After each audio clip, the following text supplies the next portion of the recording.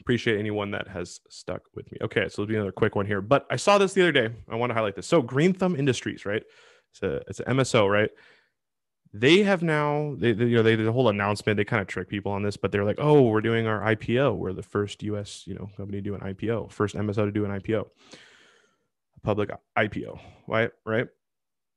Um, so Green Thumb is already publicly traded, but not in the US. I think probably in Canada, right? And the key here is right here. Shout out to Todd Harrison, whoever this is. So Green Thumb Industries filed for the US IPO. So pretty much what they're doing is that they're going to be ready to go as soon as it's possible for them to do so. But slick marketing tactics, slick PR tactic. They kind of phrased it as, "Oh, we're," because I saw the YouTube headline. I think it was on Bloomberg. I was like, "What?" Make no sense to me. And they played right though. I'm sure they got a ton of free press, and it's still also it's not like a bad misleading. It's just showcasing, hey, we're ready to go. We've filed an S1 in anticipation of US listing.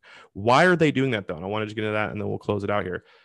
Well, if you saw like with the Curaleaf, right? Curaleaf, they just raised about 300 million, right? And that was through it's obviously not a public offer, or maybe it was. I can't remember through what mechanism they raised all that money with, but federal legalization is coming, right? And these companies need a whole lot of capital because they need to now look at how are they going to operate on a national level, not just an individual isolated market level, right? These MSOs, one of the things that you're going to see with some of them is that they're not ready to operate on a national level.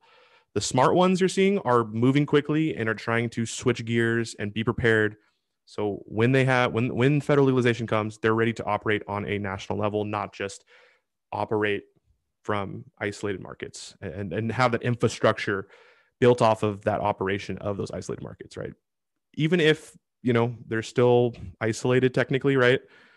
You want to be able to, have that overall infrastructure going into the next 4 to 5 years because you're going to see a lot of legalization happen rapidly, right? Curaleaf is the chairman, Boris Jordan, who's talking about, they're going to be the first company to release brands and products nationally on a national level, right? So it comes out on all the stores in these different states, and that's first company to really do that in this industry. So that's awesome to see.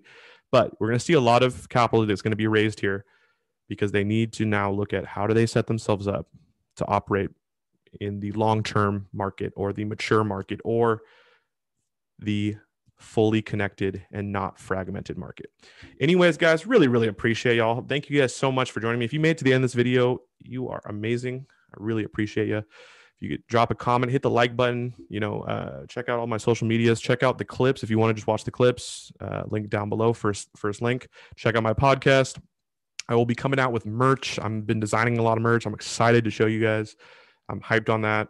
I also got some other really dope products coming out, and I have a big announcement that I'm going to be announcing here in the next couple of weeks that I'm really hyped to share with you guys as well.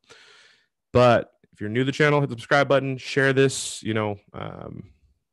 comment, tell your friends, tell your parents, tell whoever. That all helps me out a ton. Anyways, I really, really, really, really appreciate y'all. My name's LMC. Hope everyone is staying safe and healthy, and I hope you'll have an amazing day.